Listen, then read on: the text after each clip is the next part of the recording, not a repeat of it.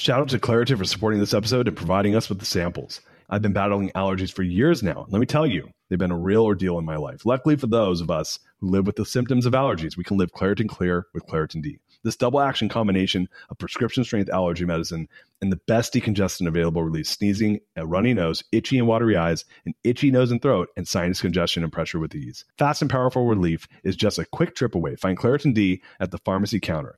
Ask for Claritin D at your local pharmacy counter. You don't even need a prescription. Go to ClaritinD.com right now for a discount so you can live Claritin Clear. Use as directed. What's up, gang? Welcome to The Greatness Machine. I'm your host, Darius Mershazde. I'm so pumped to have you here with me. Now listen, The Greatness Machine, we're about two things. Number one, people who are living their passions. And number two, those who are creating greatness in the world and doing both of these things despite the odds against them. Each episode, we're going to feature interviews with game changers, business leaders, telling us their origin stories, what made them tick, what got them to where they are now. Why? So it can help you step into your greatness within your life, your business, and your career. Occasionally, you might hear a few solo episodes from myself, moi as I say, as I leverage my 20 years of entrepreneurship as a CEO and founder to help you grow and level up in your journey to scale your life and your business. So come be a fly on the wall, enjoy the conversation, and I'm stoked to have you here with me.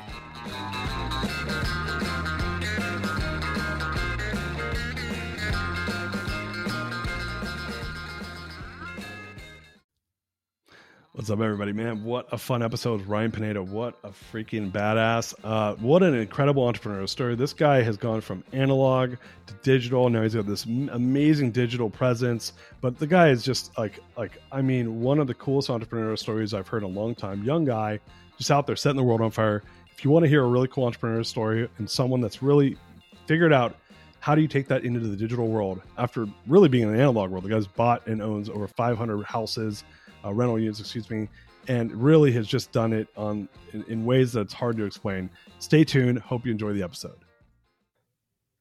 Guys, welcome to today's episode of The Greatness Machine. I'm your host, Darius Mershazde, and boy, do we have a special guest. My man, Ryan Pineda, is in the house. What's up, Ryan? What's up, Darius? Good to see you, man. Yeah, good to see you too, my brother. Hey, man, do you mind if I do a little bit of housekeeping, and then we're going to go jam into the show? Let's do it. Let's do it. So for audience members who are new to the show, we're about two things. We're about people who are living their passions, and those who are creating greatness in the world and doing so despite the odds. And my man Ryan here is neither short of passion nor greatness. So I was telling Ryan before the show, I said, man, I've seen you all around. You're all over social. You got some great TikToks. You're all over the podcast world. I mean, you're definitely you have a face that's not too hard to miss, right? and you're good at promoting it. But your face is your brand. You got an interesting haircut. I was like, who's this guy? And I started checking you out, and so it's just been casually following along. I got a lot of friends in the real estate space, a lot of friends in the digital space, and so I had my team hit up Ryan. I said, hey, I want to get him on the show. He's creating a lot of greatness in the world, and man. So pumped to have you here. So pumped to hear about all the greatness you've been building over the years. If you don't mind, I'd love to kind of give your formal bio. And then, dude, here at The Greatness Machine, we're all about origin stories. I'd love to dive into your origin story. Does that work for you, my brother? I love it, dude. It's funny. I keep hearing the word greatness, and we just had our event WealthCon, and Lewis Howes was the keynote. And so obviously he's got the School of Greatness, and it's just funny. Coincidences. Dude, Lewis Howes, man, that boy's got some greatness in him. Yeah, I love greatness, because I'll tell you what, the nexus of this show was I was at this point in my life about, 12 years ago, where I had been just grinding to build these businesses, and I built some pretty big businesses, and I wasn't happy. And I ended up doing this one event. It was a TEDx event in San Francisco called TEDx Golden Gate Park. And I talked about it on the first episode of the show. And I said, I'm doing something that has nothing to do with making money, just about people that have done cool shit. And I'll just talk about how they did it. And it was called In the Pursuit of Passion. And we had all these crazy people come and talk. And so eventually 10 years later, I was like, man, I want to turn that into a podcast. And so here we are, man, talking about the different greatnesses people create. And it's been a cool journey, and getting to meet folks like yourself that are doing cool things. That, I can't think of a better way to spend time as far as I'm concerned. So what do you think about that, man? What do you think is your driving force? I'm going to jump into a question, and then I'm going to give your bio. What do you think is your driving force to create greatness? What makes you really fired up to do it? It's interesting, man. I'll be talking about my bio here soon, but basically anything I've ever wanted to do in my life, I've always been of hey, we're either going to be the best and be great, or we're not doing it at all. There's literally no in between with me. And I've actually thought about answering this question a lot of like, man, like, where does that come from? Right. And I think there's a whole bunch of things that come with purpose. And, I'm sure we'll dive into that. Like, purpose is definitely a huge driver for everything you do. And I just think that as long as the purpose exceeds the cost of being great, you will do it. And there's a lot of cost to becoming great in anything, but if your purpose is big enough, you'll achieve it. I love it, man. I love it. Purpose-driven entrepreneurs, man, make the world go round. So my man here is a serial founder and entrepreneur, 6 successful 7- and 8-figure businesses, that's no small feat, as we see here on the Greatness Machine. He's on a mission to help people become wealthy without sacrificing everything to do it, which is a very noble mission. I love that. He's flipped over 500 homes and currently owns over 550 rental units. Host of the Wealthy Way podcast, super, super famous, popular podcast out there, and author of The Wealthy Way. And we're going to be talking about his real estate deals and all the cool things he's done, as well as his new business, Pineda Media. So I'm super pumped to have you here, my man. As I mentioned earlier, we love origin stories. Ryan, I'd love if you took us back. I know you didn't just snap your fingers and end up here. I want to hear some of the backstory. So tell us a little bit about your backstory, bro. Yeah, man. So I never thought I'd be an entrepreneur, to be truthful. All I ever wanted to do was play baseball. And I was actually doing that pretty well. I started in Little League and did pretty good, and then went to high school and, was on varsity my freshman year, and then got a full ride scholarship. Ended up becoming an All-American, Cal State Northridge. And then I got drafted by the Oakland A's in 2010 as a junior. And so that was all I ever wanted to do, was just play baseball. And, unfortunately, a lot of people don't know this, but in baseball, you got to go through the minor leagues. It's not like you just go straight to the show when you're making millions of bucks. And back then, when I was in the minors, I feel like I'm old now saying this, but like back then, we made $7,000 a year in the minor leagues. And yeah, bro. So I was not balling, even though I was a professional athlete. And so, I had to go get a job, really, but I couldn't get a job because I was leaving for 6 months out of the year to play baseball. And so I was forced into entrepreneurship and side hustles by default in order to pursue my baseball dream. And so, I got my license in real estate in 2010, the same year I got drafted. I was 21 years old, and I was like, well, I might as well go sell a couple of houses in the off season, and that should make me enough money to survive during the season. And I'll just kind of do that until I get to the big leagues. Like, that was my plan. But what I didn't know was in 2010, real estate was really hard. Everyone had just gotten wiped out from the Great Recession. Prices were ridiculously low, which was great if you're an investor, but terrible if you're an agent. And so, sure, I'd be selling a house that had just sold for $400,000 a couple of years before, and it was selling for like 75 grand. And wow, it was brand new. And all of a sudden, it's like I had to work so hard to find a buyer for it because nobody had money. And, even if I did find a buyer, I made like $2,000. So I did not like being a realtor. I'll just say that. Especially because I knew I was finding really good deals. I was always a hustler and I just couldn't find buyers for them. So I'm like, dude, being a realtor sucks. So I ended up kind of just stopping that after a couple of years. Like, I sold houses and I hated it, but I did it because baseball was what I was trying to do. Well, fast forward, after 3 years, I get released by the Oakland A's. I'm a 24-year-old kid who's only wanted to play baseball his whole career. And, basically Oakland says you're not good enough. And also during this time, I am engaged to my wife, and she's going to college to become a teacher. So she wasn't going to make a lot of money. She was just doing that out of purpose. And I'm like, dude, what the heck am I going to do with my life? And so, we end up getting married, and I'm like, all right, I got to provide for my wife now. And I still want to try and make it back in baseball. And so I ended up playing, 5 more seasons in independent baseball, which is another professional league. And during that time, our first year of marriage, I'm like, I just furnished our house or our apartment, and, I spent like $1,000 on Craigslist furnishing it. And I'm like, dude, you know what?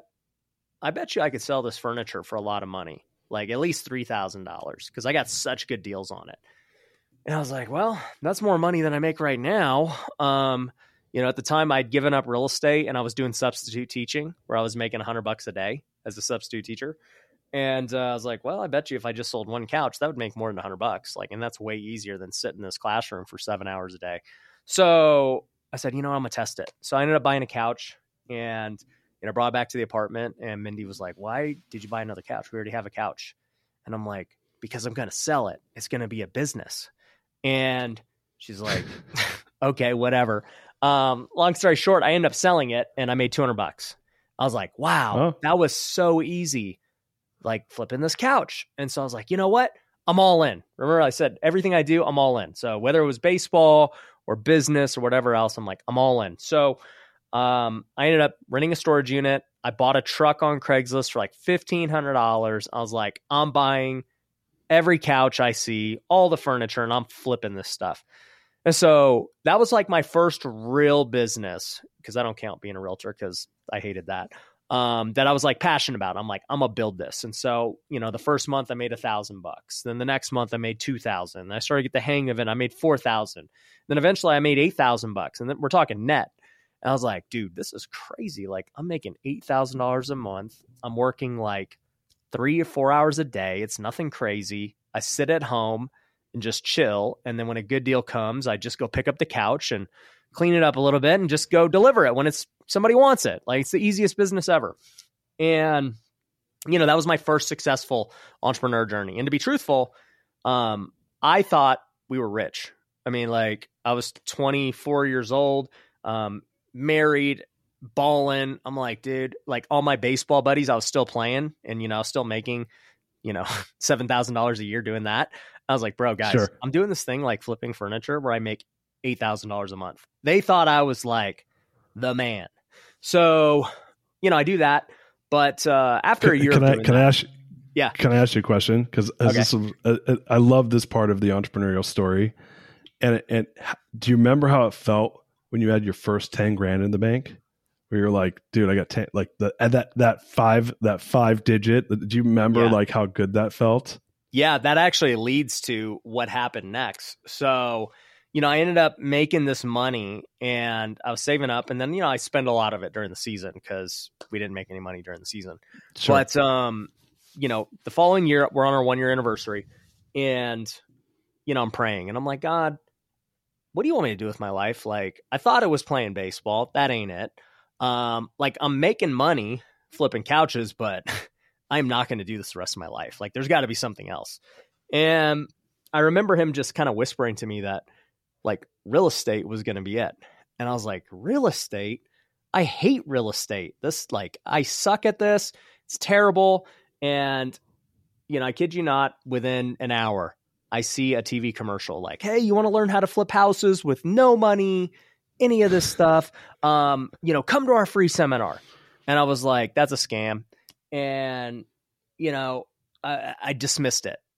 And I just felt something in me calling me to look more into it. And so I was like, you know what? What if it's not a scam? What if you can actually do real estate without any money?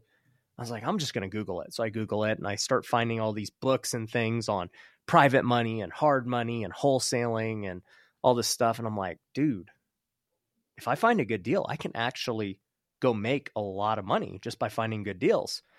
I was like, I'm doing it. So I told my wife, we're on our 1 year anniversary. I'm like, babe, I'm getting back into real estate. But this time we're going to flip houses. And she's like, okay. I was like, okay, here's the thing though.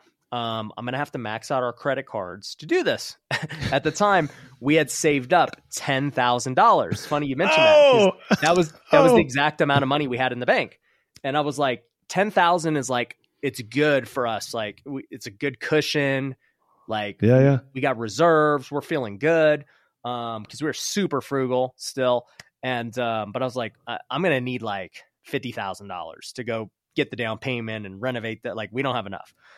And I was like, I don't know anyone with $50,000. Like I'm just going to max out credit cards and get there. So I applied for all the credit cards in my name and her name. And I got pretty much like $50,000. I was like, cool. So I ended up doing a balance transfer and I get all of it just maxed out. My credit score dropped to like 500. Her credit score dropped to like 500, but we had 50K liquid. And I was like, tight, let's do this. So within like a month or two, I ended up finding our first deal. Freaking put the down payment on, get a 12% interest, 4-point hard money loan to buy this first deal. And it was worth it. We ended up selling it in a couple of months and making $25,000. And I was like, it's a wrap.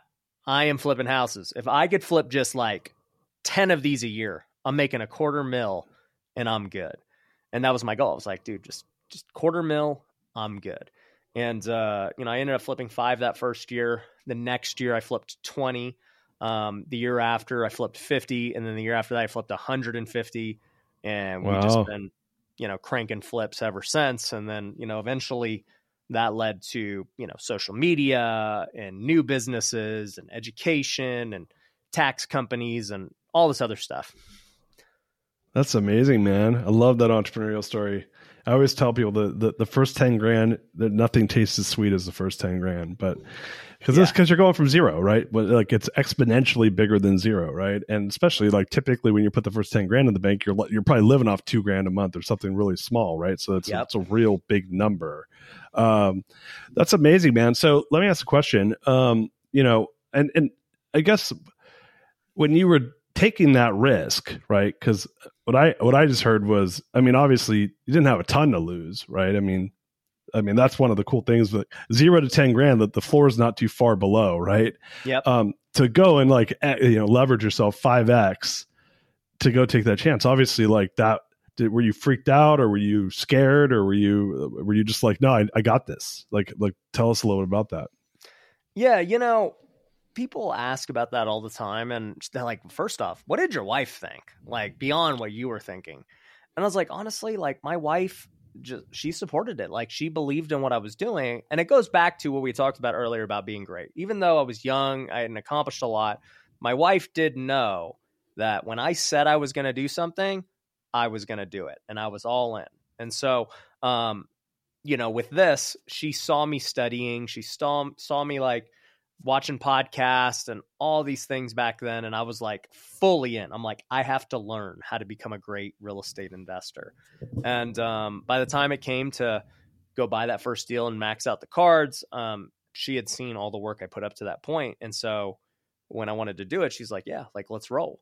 And honestly, too, to your point, what you mentioned, like I had nothing to lose. And this is a thing I see a lot of broke people struggle with. They're like, dude, I got no money.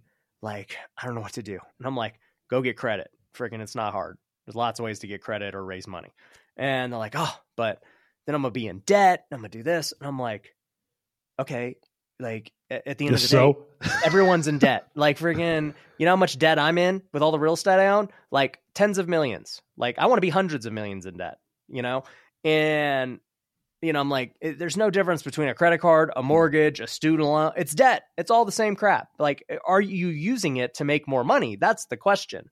Right. And, when I looked at it, I was like, look, worst case scenario, this all flops and I'm totally wrong. And like, I'm going bankrupt. And at that point, whatever. 2 years from then, I'll recover and I'll start again. It is what it is. But if I just stay on my current path and do nothing, then there's no chance for any upside, right? But with this path, if I am right, the upside is life-changing. And so like the risk versus the reward, to me, it just made like I'm like, dude, the risk is so minuscule compared to the reward that why even, like this isn't even a choice. This episode is brought to you by Shopify. In the world of successful partnerships, names like Procter & Gamble, Ben & Jerry, and Supply and Demand echo through business history. But when it comes to growing your business, who are the perfect partners? That's you and Shopify. Shopify is the global commerce platform that helps you sell at every stage of your business. We're talking from launch your online shop stage to the first real life store stage, all the way to, did we hit $1 million order stage? Shopify is there to help you grow. Whether you're selling shipping supplies or promoting productivity programs, Shopify helps you sell everywhere. From their all-in-one e-commerce platform to their in-person POS system, wherever and whatever you're selling, Shopify's got you covered. Shopify helps you turn browsers into buyers with the internet's best converting checkout, up to 36% better compared to other leading commerce platforms. And sell more with less effort thanks to Shopify Magic, your AI-powered all-star.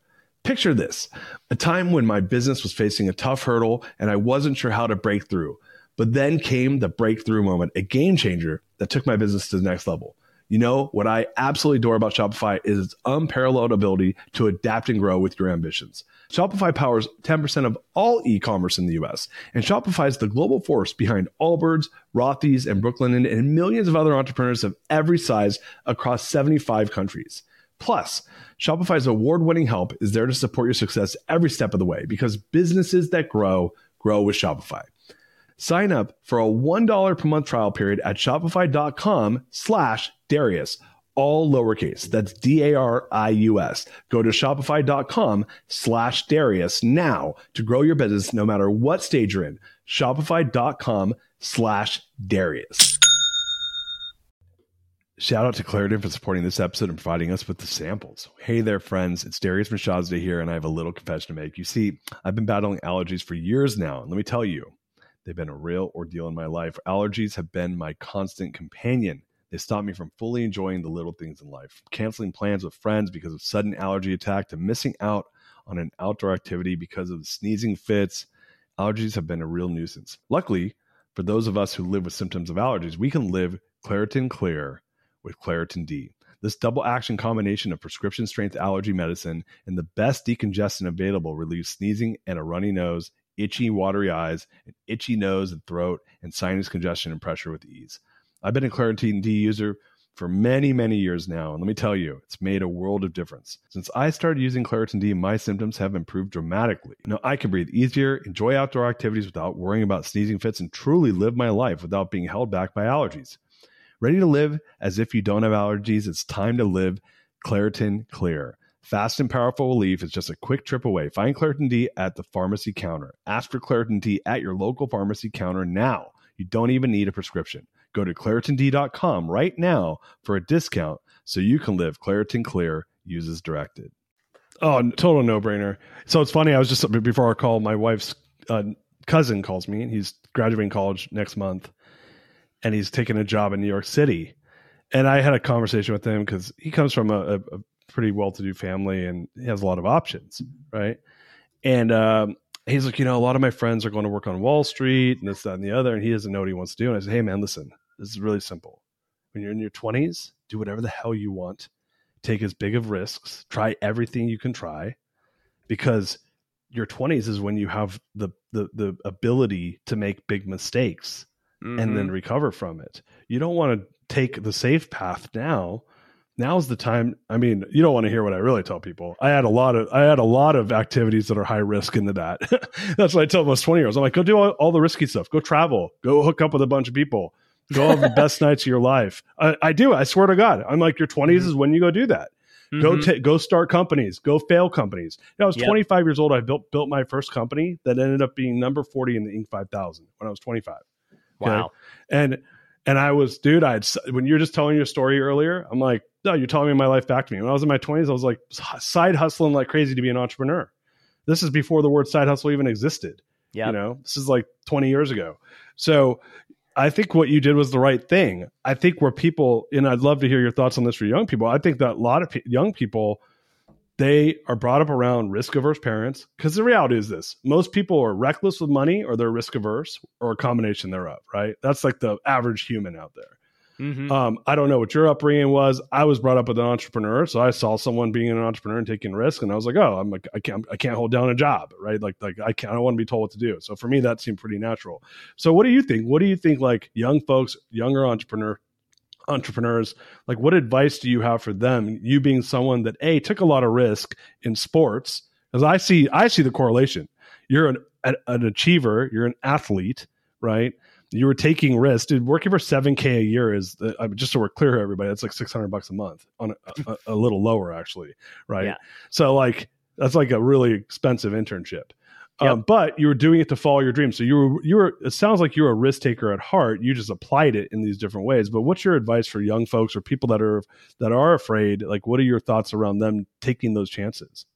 Yeah. I'm very risk taking even to this day. Right. What I will say is the more I've studied it, the more like I've realized parents and how you're raised play a big role in this, right? Like, Sure. The more I study about how like kids, your first 10 years of life are really imprinted on. And so it's like, as a dad now, it makes me like, man, I got to really be there those first 10 years to instill the beliefs and values and things that I want them to have for the rest of their lives. But yeah, my parents, it's interesting because they were both entrepreneurs. My dad owned a convenience store and my mom was a realtor. That's why I ended up a realtor, just because I was like, oh, well, she works when she wants. Cool. But they both lost it all during the Great Recession. My mom pretty much lost all of her clients. They lost rental properties. We lost the home that we grew up in. My dad lost his store. And, in 2010, when I became, a working adult out of college, their mindset was drastically different. We were in a totally different world. They did not like entrepreneurship. They were looking for normal jobs that were safe and secure. I remember my mom would tell me, she's like, look, if baseball doesn't work out, you need to go work for the government. Like, get a government job. That's like the safest job ever. And at the time, I was like, whatever, I'm going to make it in baseball. It doesn't matter. But, like I've never had a real job. Like I just was always an entrepreneur and out of default because I was a baseball player. But what I will say is like, life is short, man. The older you get, the harder it is to take a risk. So once you got a spouse, you got kids, it gets harder and harder to keep taking risks, and you have less time to recover from a mistake.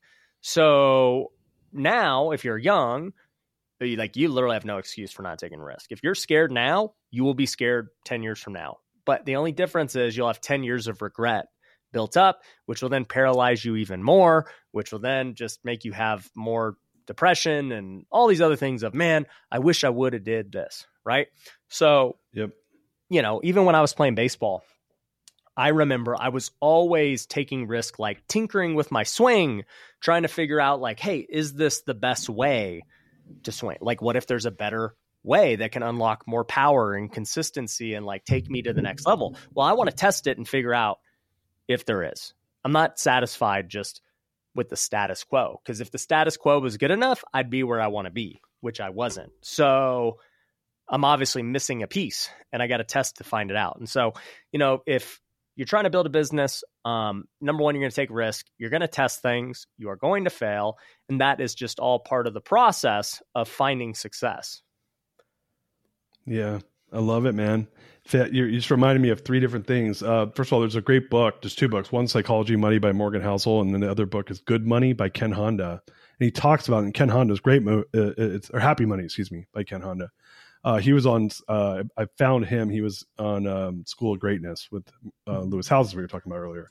And, he talks about what you just talked about, which is as people age, their risk tolerance, let's take this back. As people make more money, then they can become afraid to lose the money because you have something to lose. You're like, oh, if you think you're risk averse when you don't have anything, imagine if you have a lot. And we interviewed James Altucher on the show 2 weeks ago. And James and I were talking about this, and he said, look, like there's three different skill sets around money: making money, investing money, and keeping money. Right. And they're all three different things. So there's plenty of people that are good at making the money. The next two are the hard part, keeping it and investing it so that you can keep it. Right. And so I think that kind of segues into, your mission, which I love, man. We were talking about this earlier. I'm a core value driven, mission driven entrepreneur. My last business, our mission was to help 1 million people gain and retain home ownership. And it took us 9 years and 4 months to do it. And we hit our millionth person literally in August. So wow, 1 million of our customers. Yeah. We did 1 million loans through my business because I was a large mortgage servicer and lender. And they hit 1 million. It took 10 years to do that. So I'm a big mission guy. I learned it from Simon Sinek directly, Start With Why guy. met him 14 years ago, and that was my introduction to mission. So your mission is to help people become wealthy without sacrificing everything to do it. What does that mean? Tell us, walk us through that. Where'd you come up with that? What's that mean? What are you trying to do with that? Yeah, it's funny. I've been Lewis, since we're talking about him, just wrote a new book.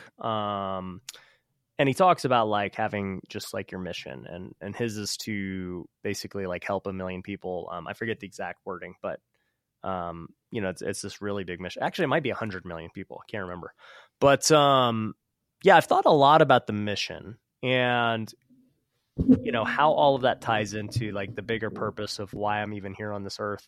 So, to backtrack a little bit, I wrote a book called The Wealthy Way. And that's obviously what the podcast is called. The book came out 4 or 5 months ago, and it's been a bestseller, and it's doing great.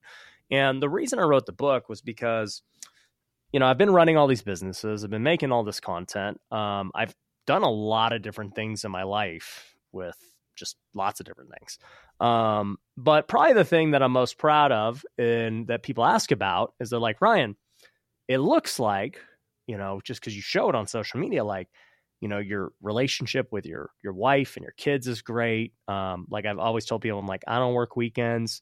I'm home I leave the office every day at 5:00. I golf every Friday, and my businesses and my social media and everything continues to scale and explode, despite working less than the competition. And I'm by no means like retired. I didn't have a huge exit or anything. Like I'm in the early stages of my career. And they're like, but, and also too, like you take care of your health, you're going to church, you guys hold these weekly Bible studies. How the heck do you do all of it, in the way that you're describing? And I was like, man, that's a very tough question to answer. There's a lot that goes into it with your schedule and your goals and your priority and, all these different things. And I was like, you know what? I'm just going to write a book, detailing exactly how I do it. And so that's what I did. I ended up actually making a course first called Wealth Builder Academy that I gave for free. Like we have education companies. Our education company is an 8-figure business. And like I could have sold it and bid fine. But I was like, I just really want people to understand this message that life is so much more than money. Most people follow me because they want to learn how to make money and run their business or invest in real estate. And that's great. But like, why? What's the point of making more money? Right. And a lot of people will tell you, oh, well, it's to take care of my family, to do these things. And I'm like, okay, so that's the real goal, right? Like, how much money do you really need to accomplish that goal? Do you need a $10 million business, like, to really do that? Would your family rather have more of you today than, saying, hey, I'm gonna sacrifice the next 10 years so we don't have to do any of this, for the rest of our lives? And I just don't believe that. Like, I believe that you can build really successful businesses while still having massive success in your family, while still being strong in your faith and serving, while still maintaining great health and just having this well-rounded life. And so that's what The Wealthy Way was all about. It was breaking down how, at 33, I've been able to do all of that.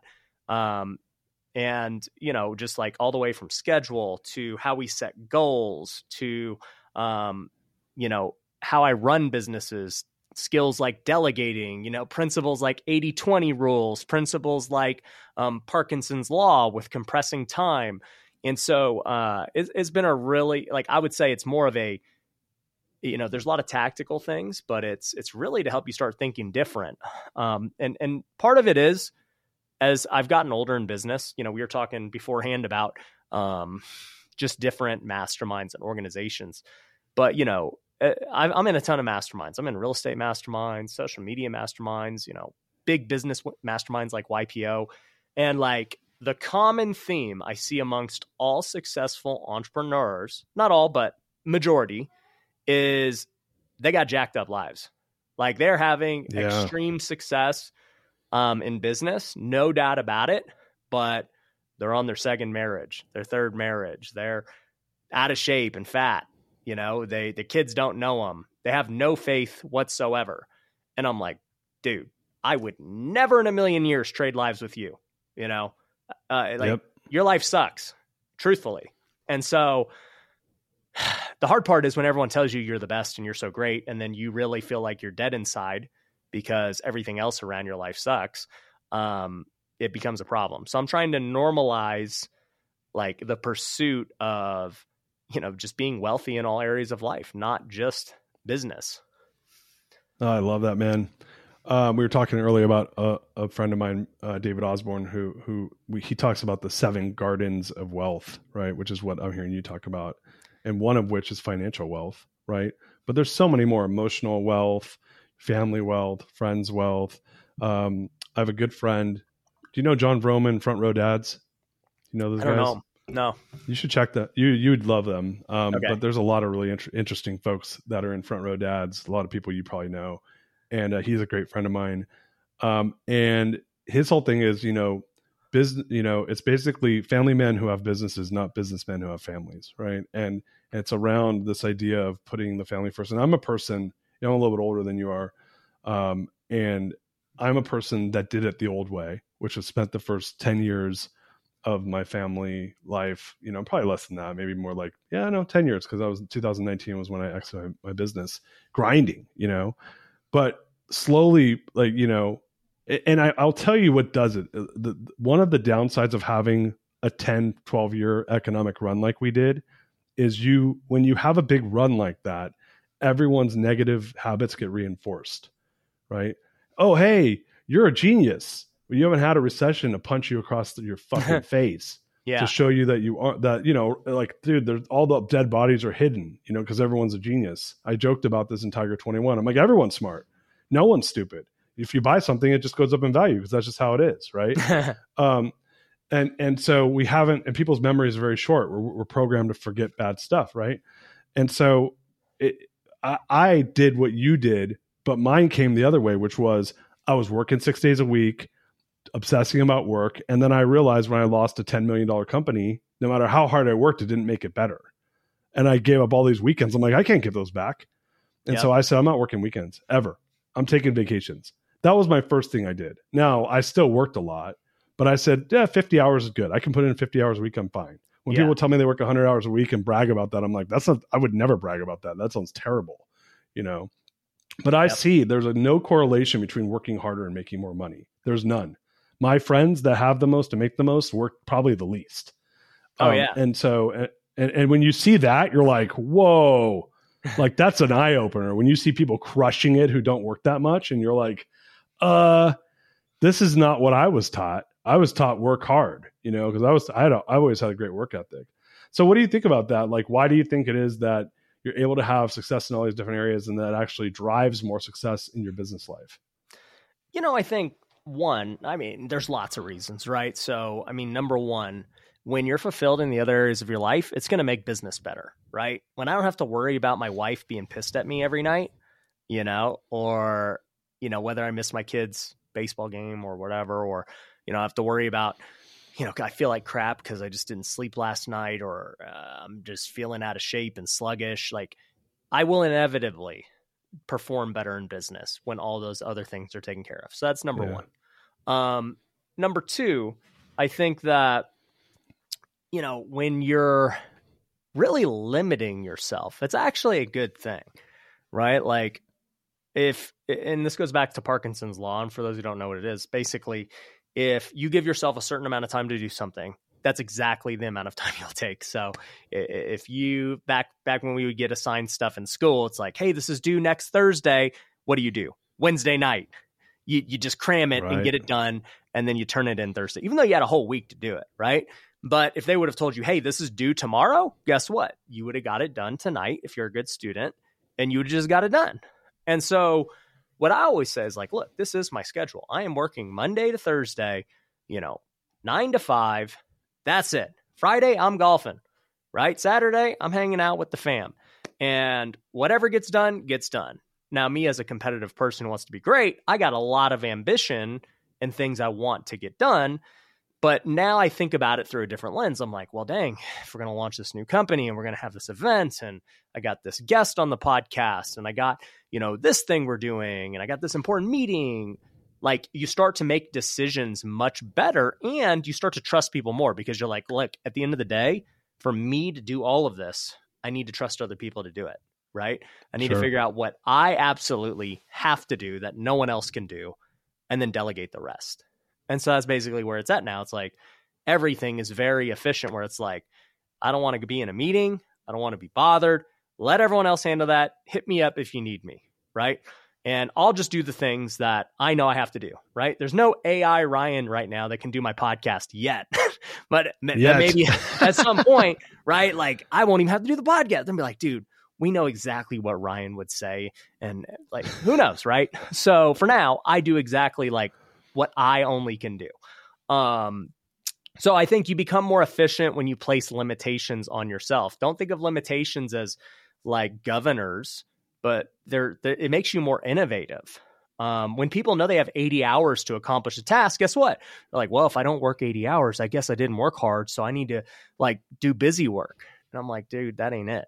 The other thing is with rest, right? Like, so I'm a Christian. I talk about my faith a lot in business, and, God told us to rest. And, no matter what you believe, okay, like we all ended up on this earth some way, somehow. And we've got to answer about what's going to happen when our time's up, right? Sure. But what I know is God told us that we need to rest. That's why he created the Sabbath. And maybe you don't need to rest a whole weekend, but definitely one day a week. And I don't think that God told us to rest because he just thought it was like some good idea. He's like, I think you guys need it because you idiot humans are going to just keep going every day nonstop, and you're going to actually be worse off for it. I think that, the 30 hours a week I work are the most efficient 30 hours that I could possibly work, and probably in the 0.01% of the world for how efficient it is. And then I would say like the 80 hour a week people, they don't even get done what I get done in 30 hours, right? They might get done freaking 10% of it, right? So it's just like, at the end of the day, I think my 30 hours are efficient because I have proper rest. If I was just tired and sluggish and going through the motions and every day felt like Groundhog's Day, I would be like, oh man, dude, I'm just not as good. Like, I'm not in it today. Versus when I take a whole weekend off, I'm like, I'm itching to get back in the office. I'm like, hey, that was cool.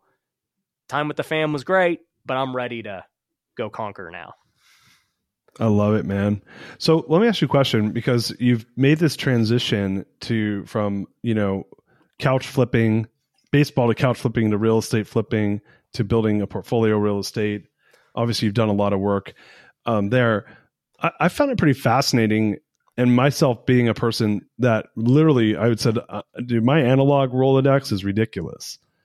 Digital was like non-existent, right? So I was like, no audience, nothing, nobody. I launched a book that I spent 1,500 hours on my book launch. And they're like, you need an audience here. So I'm like, I don't know how to get one. So I'm just going to go work I'm going to go do it the old school way. And it was successful, but it was, not as successful as it would have been had I had an audience. And I said, man, I need to build an audience. And then I went and started messing around in the digital world. And my introduction to it was Clubhouse, right? So this is like early 2001 or 21, excuse me, when Clubhouse was exploding.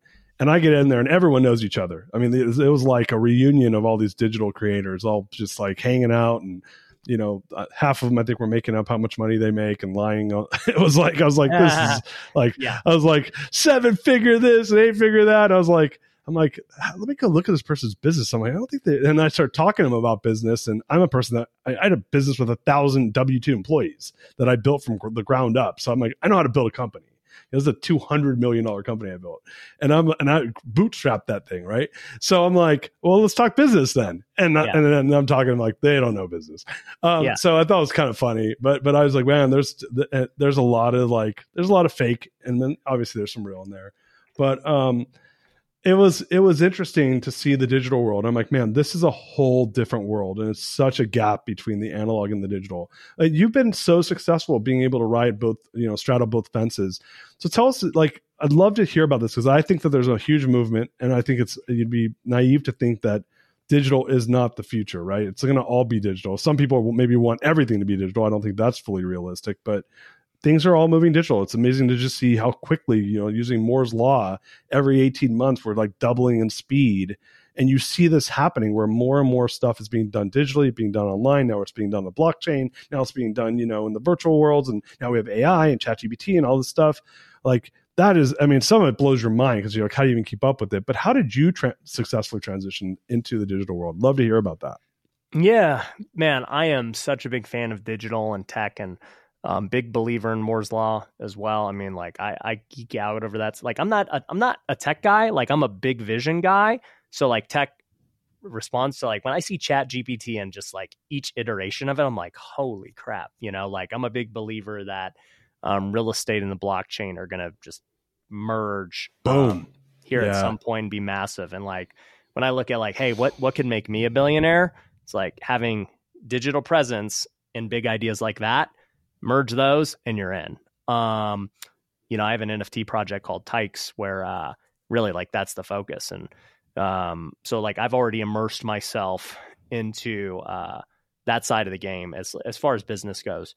But nice. As far as social media goes, I think that's the precursor to having great success digitally in anything, right? Like most of these digital businesses and things require influence and being able to get attention. And, I've heard the analogy that, attention is the new oil and like it's the most valuable resource in the world. And I agree. Somebody explained it to me like this, and this is not what got me started, but as I was going through it, it made me like even more encouraged. But they were like, look, obviously the US dollar, they can just keep printing it, right? It is what it is. Real estate, we like to say is scarce, but at the end of the day, like there's lots of land. We can keep building and growing new cities and just expanding and all that stuff. But the one thing that's fixed in everyone's life is the 24 hours. That's the only thing. We all have 24 hours. That is the only truly fixed thing. I don't care about what people say about Bitcoin and everything else. It's the 24 hours. That's the fixed thing. And, we assume everyone's going to have to sleep a certain amount of time. We assume everyone's going to have to work a certain amount of time per day. And so like there's this fixed amount of time that people have for discretionary attention is what I would call it, like to go actually spend and consume content of their choice. And I use content broadly because anything that you're going to consume with your free time, in my opinion, is content. So, sure. I'm not competing with just other podcasts. I'm competing with Netflix, with Disney, with Facebook, with, the sports game. Like that's all competition for these hours that are available. And so, if you want to say like people have 4 hours a day to spend, discretionary, that's fixed.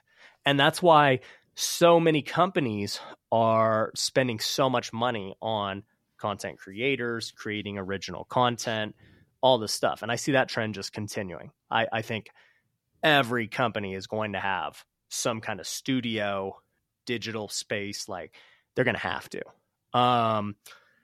So long term, I think it's super important. Now, why did I get into it? How did that happen? Well, I was flipping houses and I was very successful at that. That's how I became a millionaire. And, I'm sitting there during the pandemic. This is back in 2020, locked up for no reason really. And just like, what am I going to do with my business and my life? Like I got like 50 house flips right now. And if things all go south, like I'm going under, right? Like that is what it is. And I'm like, well, I guess, I can't go outside and I can't go to the office and I can't go on appointments and people don't even want to sell their house right now because nobody knows what's going on. Like I literally have nothing to do. So what should I do? And, I just remember sitting there online and I started watching YouTube. At the time, I never watched YouTube really. I just was like, well, I got nothing else to do. Let's see what's going on. And, I had some people tell me, they were like, bro, you should create YouTubes. Like you could make good content. You got a lot to say and everything else. And I was like, who do you even like watching? Like, I didn't even know watching YouTube was like a thing. I thought you just go there to learn how to tie a tie or whatever.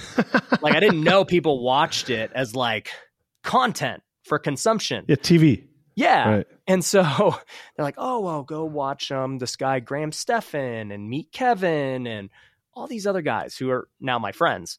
But I'm like, okay, I'll go watch them. I'm going to see, like, I wonder what these guys are doing. And I'm thinking in my mind, they're like these big business guys. But then, you know, it turns out they're young guys like me. I'm like, okay, like, I wonder what kind of business they're running. And then I realized they're not even really running businesses. Their business is content. And I was like, wait, this is the real estate guy and he has like 6 homes? I don't get it. Like, this is where everyone gets their information from. This makes no sense. Right. And, you know, I was like, okay, hold on. If these guys can do it, no shade to them because they're ultra successful at what they do. But like, there's no way I can't not do this. Like, so, you know, I ended up starting to consume their stuff and I saw how much they were like, they did posts. They were like, yeah, you know, I make $300,000 a month off YouTube, just YouTube. I get AdSense and I get sponsors. I was like, he makes $300,000 a month net with no employees, no risk, from his house, making a 10-minute video. I was like, I'm in the wrong business. Insane. I was like, I'm in the wrong business. Like, I seriously spend so much time finding a deal, convincing someone to sell it to me for a low price. Then I got to go raise capital, go fix it up, go list it. It takes me 5 months to finally get paid. And granted, I'll get paid good as long as the market stays good. And I'm just like, I'm in the wrong business. And so, you know, it was during that time I was like, screw it. I am going to create content. This is the future. It makes no sense not to do this. And so, during the pandemic, I got on TikTok. No entrepreneurs were on TikTok at the time other than Gary Vee. Like, nobody knew what it was. Gary Vee was like, TikTok's going to be big. TikTok's going to be big. And I was like, you know what? I think it's going to be big. Like, I'm on it right now and it's addicting. And so I was like, I'm going to just learn how to dominate this like style of content, but for entrepreneurs. So I got on TikTok. I started making 2 a day every day by myself. I would edit it on the TikTok app on my phone, post it. And, you know, in a couple of months, I had a few 100,000 followers. I was like, this is nuts. Wow. And then I got on YouTube in May of that year. And I was like, I'm going to make videos. I get it. Like, I took Graham's course. I took Kevin's course. Like, I just once I understood there was a blueprint to it, I was like, oh, okay. Like, they make the thumbnail and the title are super important, right? Like, the idea is super important. And, you know, you need this during the video and that during the video. And that's how you're going to grow. I was like, cool. So I just started making YouTube videos and then, you know, it all just kind of scaled from there. Eventually started a podcast and, you know, got on all the platforms. And to this point, I think across everything, I've got 2 million followers. And I think, you know, we're close to 1 billion views online in just 3 years. Wow. And so, you know, I've learned a lot about media and like, I knew it was going to be big and important when I started. And now, you know, 3 years later, I'm like, holy crap, everyone needs to do media. Because I just look at the opportunities I'm presented on a daily basis with like raising capital, new business opportunities. You know, I make a post about like one of my coaching programs or an event, and it like literally is like a slot machine. Like, I make the post and then money hits the bank. And I'm just like, this is freaking, it's like imaginary money. It's crazy. That's insane, man. So for new content, I know we're almost near the end of the show here and I want to respect your time. So if you were starting today, what would be if you were to start doing content this moment, obviously it's a new moment in time. There's a lot more content creators. What would you do right now? Well, I think there's 2 things, right? So, you know, I'm assuming this is for entrepreneurs, specifically. The one thing I think about with content is you got to always think about the person watching it in mind. Okay. So I need to not think about my own agenda and what like I want to do. I need to say, hey, for the people watching my content, what is it they want to see, right? What are the problems that they have? How can I help them better their lives? And if I can do those things, I'm going to get views because I'm creating valuable content, but I'm also going to have a pulse on the products and services that they need. And I'm going to be able to capitalize on that if I'm a good entrepreneur. And so like, that's why I keep starting new businesses, because I just keep seeing the need from my audience. Like they tell me, I literally get the DMs and they're just like, bro, like, what do I do here? What do I do here? I can't do this. I can't do that. Anytime that's, I'm like, okay, the market's not addressing this. I need to do it. So like, like one of the first things we did was start a CPA firm. Now we have hundreds of clients called True Books. And, it's for real estate investors and small business owners. And like that business year over year has been tripling. And like, it's been just crazy the amount of growth it has. And I literally like never talk about it. It's just people know I have it and they just keep signing up. We have $0 in marketing spend the last 3 years to grow it to a multi 7-figure company, soon to be 8 figures. So, and that's a recurring revenue business. Like the clients are super sticky, which is great. Like another one I just started is called Pineda Media. So, basically I knew that every entrepreneur who's listening to this, like, but at this point you're like, yeah, I need content. And the problem is most don't know where to begin. It's the same question you just asked. You're like, where do you begin? And I'm like, oh my gosh, well, there's so much that goes into it, right? Like I just explained a little bit about knowing who's watching, but you need to know, hey, what am I trying to establish myself as the expert in? Hey, like how often am I willing to post? What platforms? What's the strategy? Should I go broad or niche? Like there's all these different things that play a role into going viral and establishing yourself as an authority. And so basically I was like, you know what? We'll just do it for them. Like it's like at the end of the day, there's such a huge demand for it. So, basically like we launched this new company where now we'll post for you. We'll literally hop on a Zoom with you and film on the Zoom and coach you through the filming session. We'll take all the raw footage, edit it, post it, everything, full service. And then we have an education platform that is 3 calls a week to help you just get better and better at just learning the science behind creating content. And, it's like, I didn't think I would ever start that business in a million years, Yeah. But it's like, it's such a huge demand. And it's like, once again, that's a recurring revenue business. Like, I think that business could be I think that could be $1 million a month recurring revenue business. Wow. That's amazing, man. Dude, you're just crushing it. I love it, man. And I love the pivoting and the iterations and solving a lot of problems. That's really what I'm hearing, is that you're just a guy that really cares about solving problems and helping people. And the results are speaking for themselves, man. So dude, keep crushing it. I love everything you're doing, Ryan. It's cool to hear and cool to learn more. Seriously. Yeah, bro. No, it means a lot. And I'm glad we got to connect. Definitely. If people want to learn more, I mean, there's a lot of different places, a lot of different reasons to hit you up. What would be the best way for people to connect, to learn more about the different projects that you're working on or the different businesses? Lay it out there. We'll put it in the show notes. Make sure that folks can connect with you and your teams, and we'll get you out of here, man. Yeah. If you go to ryanpineda.com, you can see all my businesses and all that stuff. If you go to wealthyway.com, we have a ton of free stuff. Like we have a quiz you can take to see if you're living the wealthy way, and what areas of your life you're deficient in, what are your strengths, where you can get improvement. We got free courses on there. All my podcasts are on there.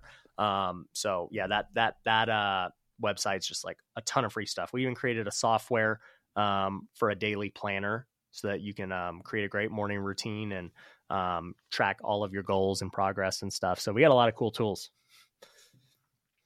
Awesome. So we'll make sure, guys, check out wealthyway.com. Check out the book, The Wealthy Way, the podcast, The Wealthy Way, and ryanpineda.com. Is that what you said? ryanpineda.com? Yep. All right, cool.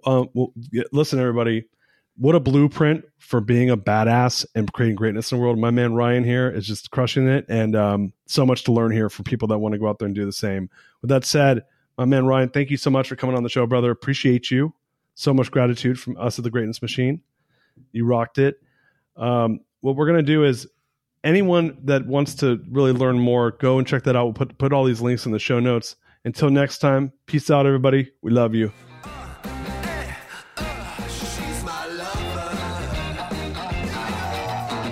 You are listening to The Greatness Machine, and that's a wrap for today. Listen, if you love what you heard, subscribe to the show on whatever podcast platform that you're tuning in on, so that you don't miss any of our future episodes. We have tons of great people coming on, and we're stoked to have you here to enjoy it with us. leave us a review. Tell us what you love most about this particular episode. We love getting the reviews. We love to see what you guys love most. And if this particular episode, made you think of someone who's leveling up in their business and in their life, print screen, share it with them. Leaders are the best givers. And after all, we're all here to support and grow with each other. And in case you want to see some of the fun behind the scenes shots or some of the things that we're doing, I'm actually writing about this in my weekly newsletter. Go to www.therealdarius.com and subscribe to my newsletter. We're talking about fun things like business and life and mindfulness and cryptocurrencies and gosh, I don't even know, everything and anything, but it's tons of fun stuff I write about. I try to get it out on a weekly basis. You can subscribe at www.therealdarius.com. And with that said, look, thank you guys so much. I appreciate you. I love you. Peace. We're out of here. See you guys on the next one. She's my lover.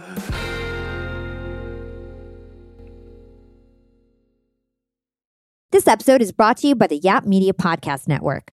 I'm Hala Taha, CEO of the award-winning digital media empire, Yap Media, and host of Yap Young and Profiting Podcast, a #1 entrepreneurship and self-improvement podcast where you can listen, learn, and profit. On Young and Profiting Podcast, I interview the brightest minds in the world, and I turn their wisdom into actionable advice that you can use in your daily life. Each week, we dive into a new topic like the art of side hustles, how to level up your influence and persuasion, and goal setting. I interview A-list guests on Young and Profiting. I've got the best guests, like the world's #1 negotiation expert, Chris Voss, Shark Damon John, serial entrepreneurs Alex and Layla Hermosi, and even movie stars like Matthew McConaughey. There's absolutely no fluff on my podcast, and that's on purpose. Every episode is jam-packed with advice that's going to push your life forward. I do my research, I get straight to the point, and I take things really seriously, which is why I'm known as the podcast princess and how I became one of the top podcasters in the world in less than 5 years. Young and Profiting Podcast is for all ages. Don't let the name fool you. It's an advanced show. As long as you want to learn and level up, you will be forever young. So join podcast royalty and subscribe to Young and Profiting Podcast, or YAP, like it's often called by my YAP fam, on Apple, Spotify, CastBox, or wherever you listen to your podcasts.